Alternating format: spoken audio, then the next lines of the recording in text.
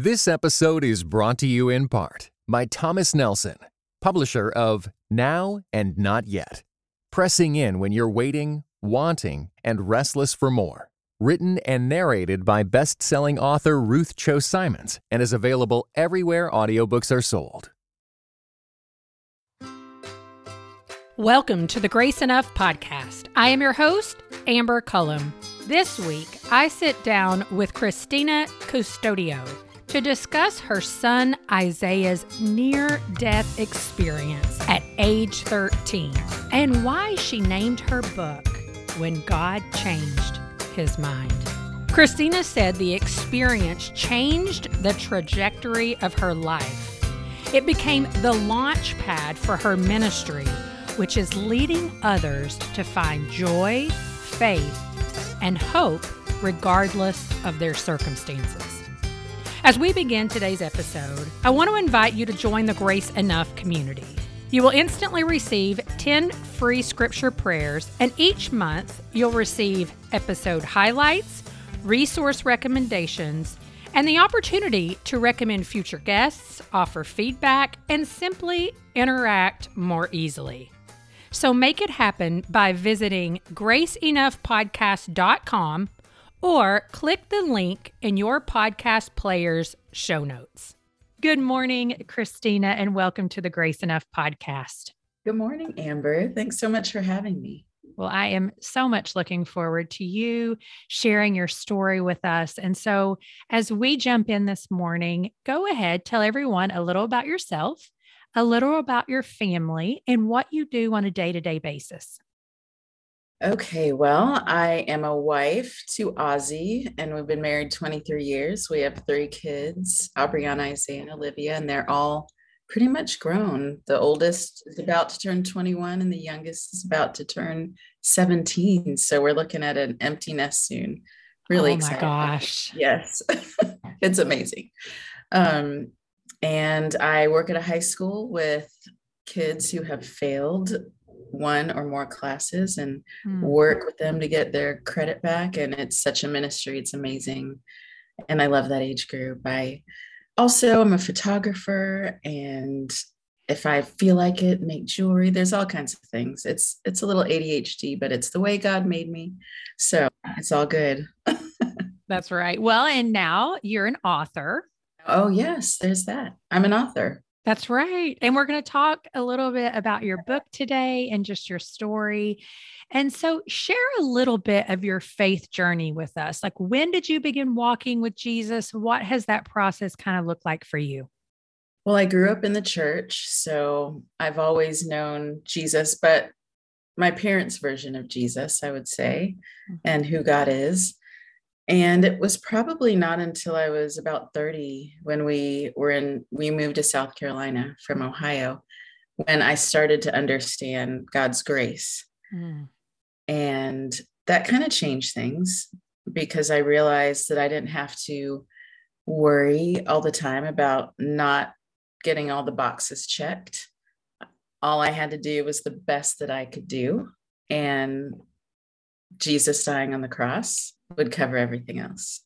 So that was kind of life-changing around that time. And when things happened with my son, that was another level of faith that he took me through. You know, you think, oh, I've got it. I know about God. Nope. Right. No. As soon as you think you know, you realize you don't know. Right. There's so much. And I know till the day I die, I'm just going to, probably every day go, oh my goodness, I didn't see you there. Yeah. Oh yeah. Well, so tell me, on September 8th, 2015, your family's life changed forever. Yes. Take us back to that day. Share a little of that story with us and what happened. Well, it was a regular day in the fall, and I dropped my son Isaiah off at football practice, like usual, is evening, and went to the grocery store. How old was he at this point? He was 13. Okay. He was 13. He was playing for the first time on the D team, which is, the first level of high school, basically. And I got home, got groceries in the house, and got a phone call from the football trainer telling me that I needed to pick him up because he had a really bad headache and he just didn't need to play that day. And they were just running plays because they had a game the next day and there was no hitting. But they said he needed to go home. So I got to the school, and when I got there, I saw him on the grass, and a coach and a trainer picked him up, and he wasn't really walking on his own. They were almost dragging him, but they were on either side of him. And I just thought, oh my goodness, this kid is so dramatic. Like, he's got a headache. Really, he needs help walking, And they brought him closer to me, and he was incoherent. And I was talking to him, and he was saying one word at a time. He was saying home, and hurt. He just was saying these words. And then finally he said help. And that one scared me. And he was throwing up, and it was just very odd. It wasn't typical of just a headache. So they helped me get him in the car, and I decided to take him to the emergency room and just figure out what was going on. And I wasn't super scared. I just was concerned, like, let's figure this out. So long story short, in the emergency room, we find out after a CT scan that he had severe bleeding in his brain. Gosh. And the scary thing about that was that when he was a baby, from the time he was a baby, I always felt like he was going to die young. Wow. So I don't know why. There was no reason for me to feel that, but that's just this feeling that I had. And so I thought, this is it. His brain is filling up with blood. He was dying. And I thought, God, please, he's 13. Yeah. So, but I just felt like I knew this was going to be it. And so he ended up having emergency brain surgery, and the doctor told me several different ways that he could die because he didn't believe he was going to live. The pictures looked bad.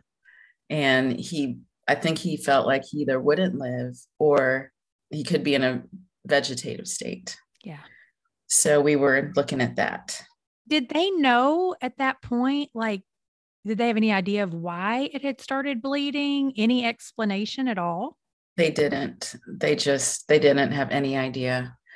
They might have thought, I can't really remember, maybe that it had been an aneurysm or stroke. I don't think they knew, really. Yeah. And with football, you don't know.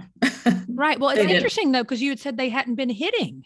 Right. But we didn't necessarily know that until later. Okay. Right. So it wasn't necessarily like, now you can look back and be like, no, I mean, it was a walkthrough for a game. Right. They weren't hitting. And they couldn't see it because there was so much blood. Wow. So they couldn't see where it was coming from. They didn't know if it was actively bleeding, but it was pretty full of so blood. They go in and they do the surgery. And how many days is it before he's really in a stable place where you feel like, okay, it's looking like he's going to survive? It was probably a couple days in. I still was kind of like, anything could happen. I kept my eyes on him. I didn't really sleep. My husband and I were in the ICU room with him, sleeping on one of those tiny little chair bed things, both of us.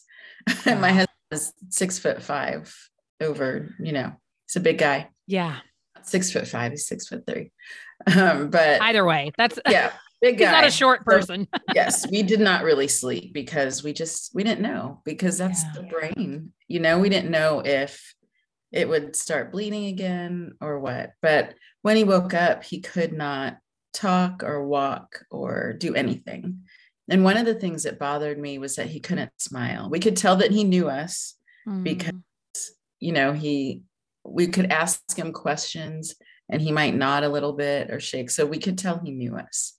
But other than that, we didn't know what his state would be, his state of mind. We just watched and prayed and hoped that it would be okay. But one of the things that bothered me was that he couldn't smile. Yeah. I mean, because that's something that you don't think about all the time, but that is so much about human connection. Yes. is looking in Yes. someone's eyes and seeing their response to you, which typically if it's someone you love, it's a grin, Yes. it's a smile, it's a Yes. laugh. Yes. Wow. That was hard. That was one of the hardest things, which is you wouldn't think, but looking at him, because he was a joyful kid. So not getting to see that smile was kind of difficult. But over the days, he got better and better and better. And that was nothing but God, because they would say, he'll probably take a couple steps forward, then he'll take a step back, and a couple steps forward and a couple steps back. But he never took steps back.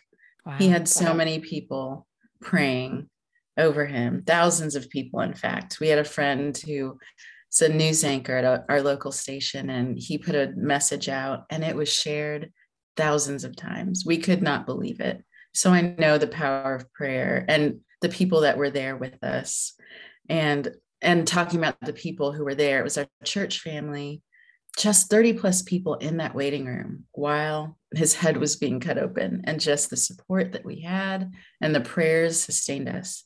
And there was a point when I left the waiting room and I went into the bathroom. I just kind of needed a break from hosting. You know, sometimes we feel like we've got to comfort everybody else.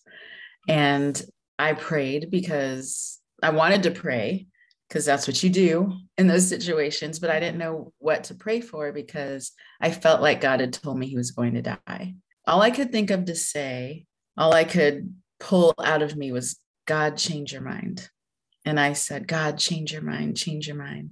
Just said it over and over and over again. I said, I don't know if I can do this. You just change your mind. Those are my only words. You end up in the hospital for 44 days. Yes. And I can only imagine, because when my dad was in a traumatic car accident and we weren't sure if he was going to pass away, it was 2 weeks that he was in an induced coma. And I know like that feeling of how your faith is challenged and you're just praying constantly, really. Right. And so how did your faith change in that 44 days? And, you know, your book is called When God Changed His Mind. And so, you know, flesh that out for a little bit for us, that all the emotions, all the things that you're thinking and feeling as you watch your son kind of come out and begin to slowly make progress. Right. I mean, really, it started, you know, the night that it happened. And that's when I asked God to change his mind, and then not knowing if that's what he was going to do or not. But having complete peace that I had never experienced before like that. When faced with the possible death of a child, I never thought I would have that, but God gave me peace. I knew that we were going to be okay, regardless of what he chose to do. If he was going to take him, if he was going to let us keep him, I knew we'd be okay. So that was something that, you know, I said I had faith. I thought I had faith, but it wasn't, I think, until that moment that I knew that I did, because I trusted him. I trusted that whatever he chose to do, it was going to be okay. So as he came out of surgery and was, you know, okay for that moment or that time, I still didn't know. I didn't know, because you hear about that all the time. You know, somebody gets through surgery and then something happens and they end up dying. So I didn't know for a while what God was going to choose to do still. So I just kept holding on to the fact that it didn't matter what God chose to do, that we would be okay. If Isaiah could never speak again, if he could never walk again, God was going to guide us through that. And every day it showed improvement. So I was so grateful for that. But again, I still didn't know what our lives would look like. I didn't know if we would have to take care of him for the rest of our lives, or I didn't know. So I just, each day that something great happened or that he made progress, I just praised God and hoped and prayed that there would be another day where it was like that, where he would just keep improving. And he did. And I was so grateful for that. But you still just don't know. And so I just had to continue through those 44 days, trusting that whatever step we were on, that God was going to be there and he was going to help us through. And he did. And it didn't matter. Like, I had to get my head in that place in my heart, that it didn't matter where God chose to take us because he was going to be there and he would allow us to get through. And I had to go back to that night when I talked to him and asked him to change his mind, and he did, and know that every day he was going to be with us just like that. And I could have that same peace if I just remembered. Right. Have you heard of the Dwell Bible app? It is inspired by the psalmist who encourages us in Psalm 119 to hide God's word in our hearts. And I found one of the best ways to do that is by listening to God's word on the Dwell Bible app. One of the coolest things about Dwell is their new read-along experience. If you've ever seen Apple Music or Amazon Music's lyrics feature, then that's exactly what you can expect from the read-along at Dwell.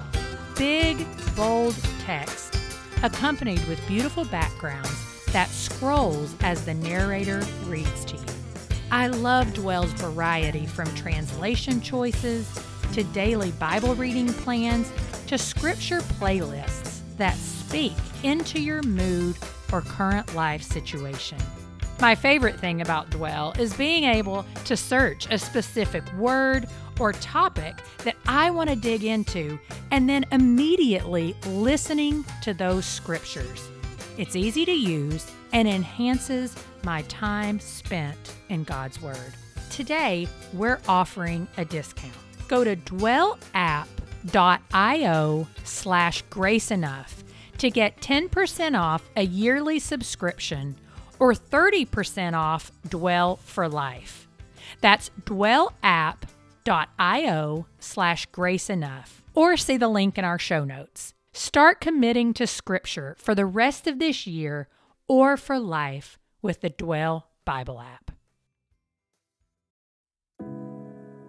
This episode is brought to you in part by Beyond Ordinary Women Ministries, which prepares Christian women for leadership. At BOW, we believe that every woman is a leader because she influences someone. So, whom do you influence? Do you mentor a woman? Serve in the workplace? Or do you lead a small group, teach the Bible, or even lead an entire ministry?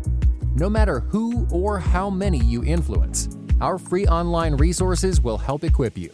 Our videos, podcast episodes, and articles from experienced women leaders will encourage you and perfect your leadership skills. They offer wisdom for dealing with ministry pitfalls, current biblical issues, health for your own soul, and insights for shepherding others well.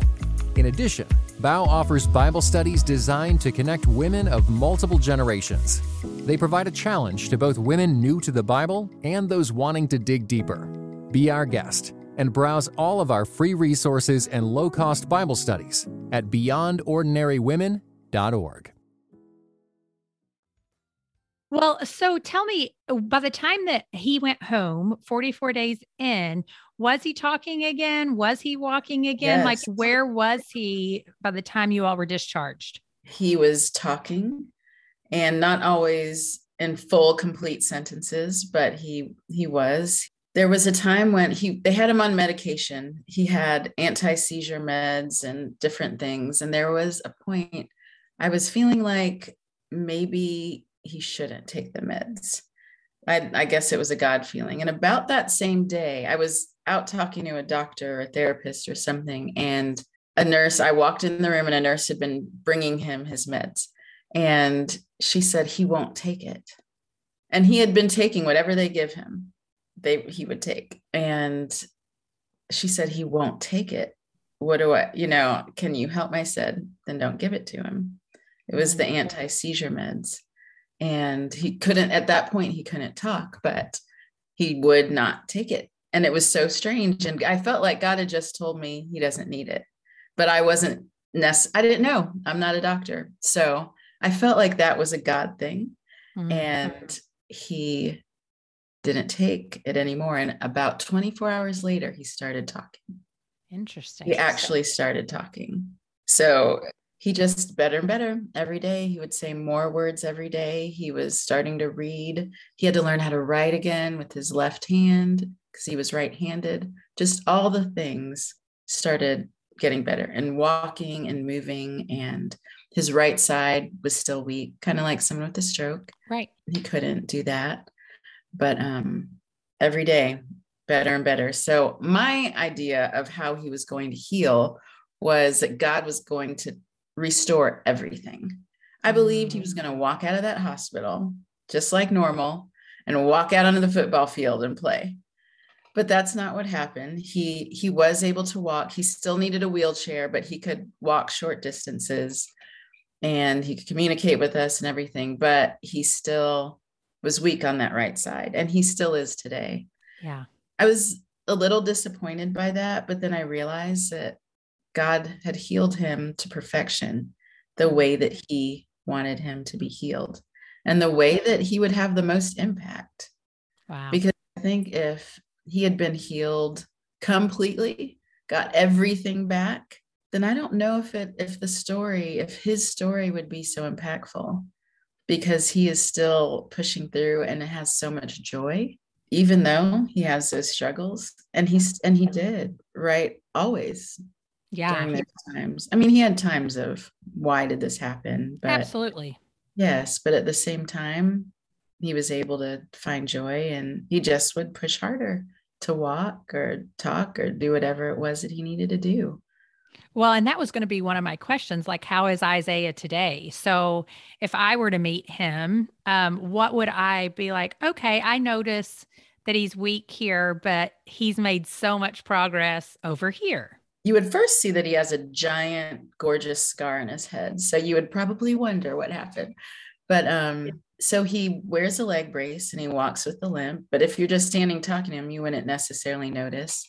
And his hand and his arm kind of sometimes just hang there, but he'll pick him up with his left hand. And I don't know, not everybody notices right away, but if he walks, you can tell.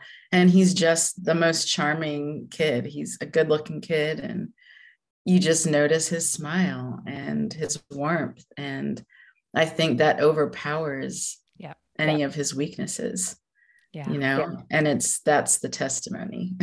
Absolutely. And just how much our setbacks don't have to define us, right? Like, they're a part of our story, but they don't have to be what defines our future. It's just part of who we are. That's right. And he does not let anything hold him back, which stresses me out quite a bit. It stresses me out because he believes he can do anything. Now, there's certain things he knows that are things that are dangerous, like swimming. We've got to figure that out because he can't use both arms. So things like that. But he drives with his left hand and his left foot, which is something I really didn't want him to do. But he was so determined that he was going to be like everyone else that he said, I'm doing this, and he increases our faith, just his attitude and his belief that he can do anything. Wow. It's a testimony for us, for my husband and I as his parents. And so a lot of things we just have to trust, just like God took care of him that night, that God's going to continue to take care of him, during these times. He's wanting to go to Kenya in the summer to work at a camp. And I think for the first time, I've got some more peace about that, because God must be calling him. So I need to trust. And isn't that a testimony of what God asks us to do, to just let go? Yes. Yet there's we're charged as parents to care for and teach our kids independence. But then when it comes to independence, it's really, really hard to actually let them do it. Yes, it's so hard. So hard. But when my kids were born, each of them, I really talked to God, because, having a child is just having your heart just in your hands, and it's so difficult. So when each of them were born, I committed them to the Lord and just said, I know that they're on loan. I know that this time is temporary. And I feel like that was God's grace, because just putting that, I think he put that in me, so that I could let go, because he knew that this was going to happen. And so just knowing that we don't necessarily get to keep them, and that's a hard thought. Sometimes we don't get to keep them because they leave. Sometimes it's death, but it's all a part of a bigger picture. And that's the hardest part because we can't see it, but we've got to trust God that he knows the best story for our lives that will be for our good and his glory, but mostly his glory. Yeah. And that's for everyone. It's not always about us. That's right. Well, and I think too, remembering that trust isn't void of questions. That's right. Or struggle. Right. And we're not bad Christians. That's right. When we ask him why, or, can you pass this to someone else? I mean, Jesus. True story. Right. He asked God to take it away from him. And obviously that was not the best plan for mankind. Yeah. If we could think of it like that. And I've tried to think of things like that. Well, God did that for us. He gave his only son for these nasty, disgusting brat of, human brats. And so if he could do that, then we could do what he asks us to do. Yeah. With our own children, with our own lives, whatever it is, and just trust that it's for the greater good. Yeah. Well, and that's the thing. I mean, being a constant caregiver, I mean, it's emotionally exhausting, it's physically exhausting, mentally, spiritually, it's all the things. And so how would you encourage someone who's in that role right now as someone who has been a caregiver to a greater degree than what you are right now, but still probably plays some role in caregiving, maybe a little more than you thought you would at this point?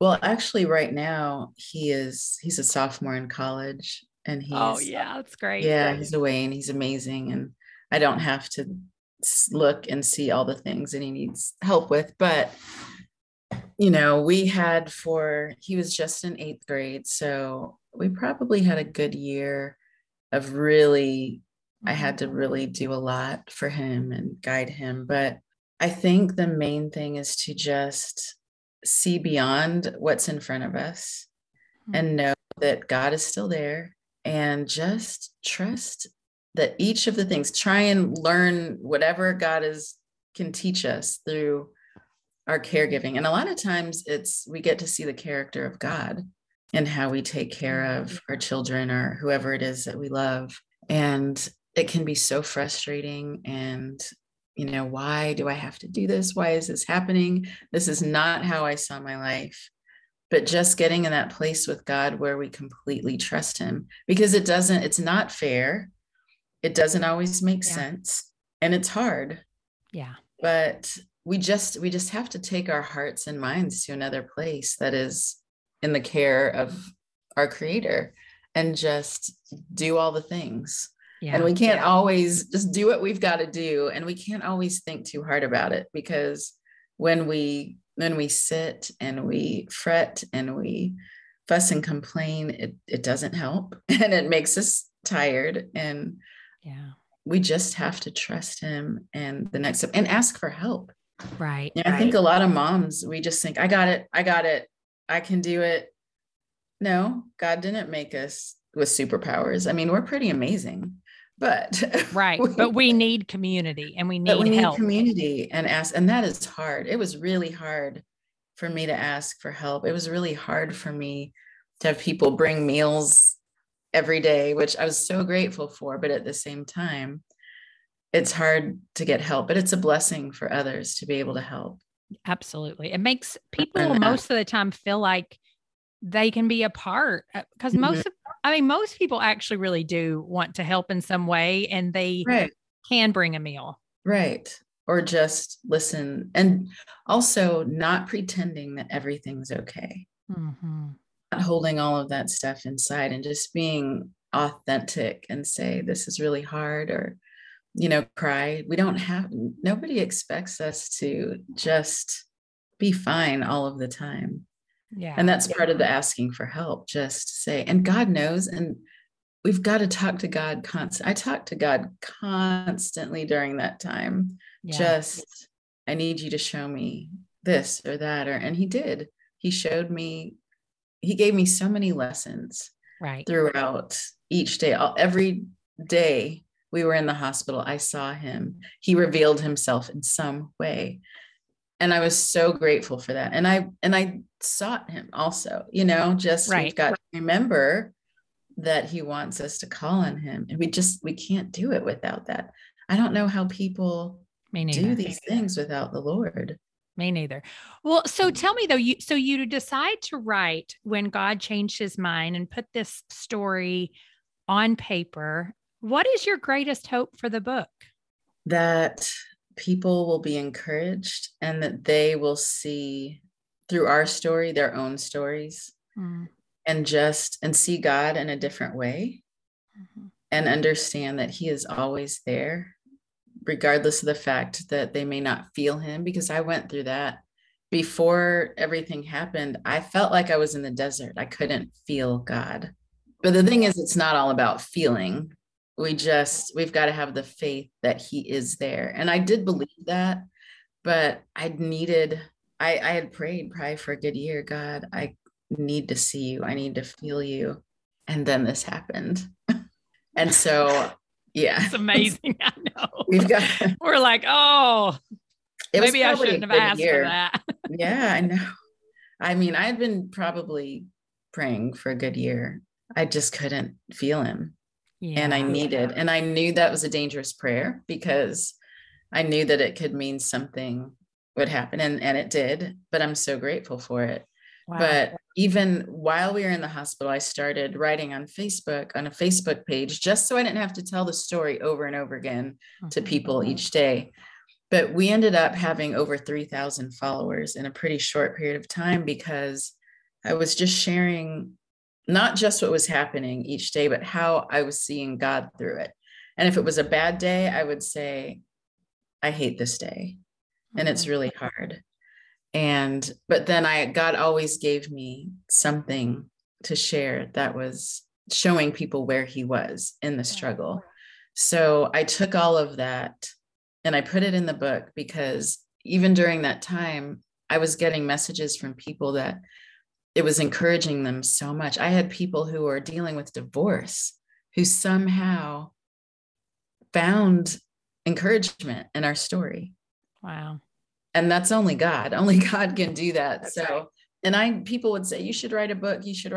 But I thought, well, just because you tell me that doesn't mean I need to write a book. I mean, if God tells me, sure. But I realized later that was God telling me. But I didn't understand. Yes. But I didn't understand truly the impact that our story, because I could only see our part. I could only see, this trauma happened. We were in the hospital. We dealt with it. God was there. But I didn't really understand until probably recently that this story, there's more to the story, because it's God's story. It's not us. And he is so amazing in how he weaves beautiful lessons through anything. He does not waste our pain. Oh. And so that's what I see. I still sometimes think, how is the story so interesting to people? Right. But it's because God is in it and they see that. I mean, just so many different people have sent me messages about what they're going through that has nothing to do with anything medical. Right. But it gives them some faith and encouragement to take the next step. Yes. So that is why I wrote it, because I felt that God was going to use whatever it is. I don't see all of the things, but I believe that he is going to use our story to encourage every kind of person, not just moms, not just people who have kids, but in every situation. It's for the greater good. That's right. Well, and that's a good place to begin closing out, which is, what would you say to the person who has prayed for God to change his mind, and that's not the answer that they received? How do you talk to those people? I've had a hard time with that, because I know that there are mothers who lost their sons and God didn't change his mind there. And I felt guilt actually over that. Yeah. But I also realized that God has a different story for every person. And it's still about trusting that he knows what's best for everyone, for the whole story. It's like, it's like a box of puzzle pieces. You start putting the puzzle together and we don't get to see the picture on the outside of the box. It's like he's just thrown us the pieces. We don't know what the picture is, but he does. So all we can do is the best we can do with what he's given us and trust that he's got the whole picture. And as hard as it may be to know that it's not about us, and then it may be about someone else or another situation down the line, we don't know. It's just about trusting that he does. And none of us want our kid or a loved one to be the sacrificial lamb. That's what I tend to think, for whoever it is. We think, well, I don't care about those people. I want my kid. Yeah, absolutely. And that's the human part. That's right. But just going back to what God did through his son, and it wasn't simple. He didn't just die. He was crucified. He was tortured. It was one of the worst deaths you could ever imagine. And so I think, that's one of the things I thought of that night too, just my son didn't have to go like that. He didn't have to endure that. And if the death of a child or just a child being completely changed and broken is for the greater good of whoever it is that God knows out there, then it's worth it. And that's hard because we don't always get to see, what the reason is. He allowed it. And I don't think God does this to people either. I don't think God does any of these bad things. When people say, God doesn't give you any more than you can handle. Not true. That's such an empty platitude that I'm like, please don't say that. Right. It doesn't help. No, it doesn't. And it's not true. Yeah. Because that's what Jesus is for. We can't do this stuff on our own. There is no way I could have done any of this on my own. But that's what he is for. And just asking God to show us, I know he doesn't always, and that's so hard. But just trusting that he does know and that there's something we may never see down the road, but just knowing that it's there, he can use it. He has a plan for it, I think. And being patient with people, right? Because I think we want to rush along grief and we want to answer people's questions and heal their pain, but it's really not our place. No, it's not. Right. And so sometimes it's just saying, I see that you are just hurting so badly right now. And I want to be your friend. Yeah. Whatever that looks like, because only God can handle all of that frustration and sadness. And, it may be decades before they get on the other side of seeing some of the hope behind it. Right. And just letting them grieve. Yeah. And I know that there are probably people who've said, you're still going through that? You're not over that? Well, you never get over those things.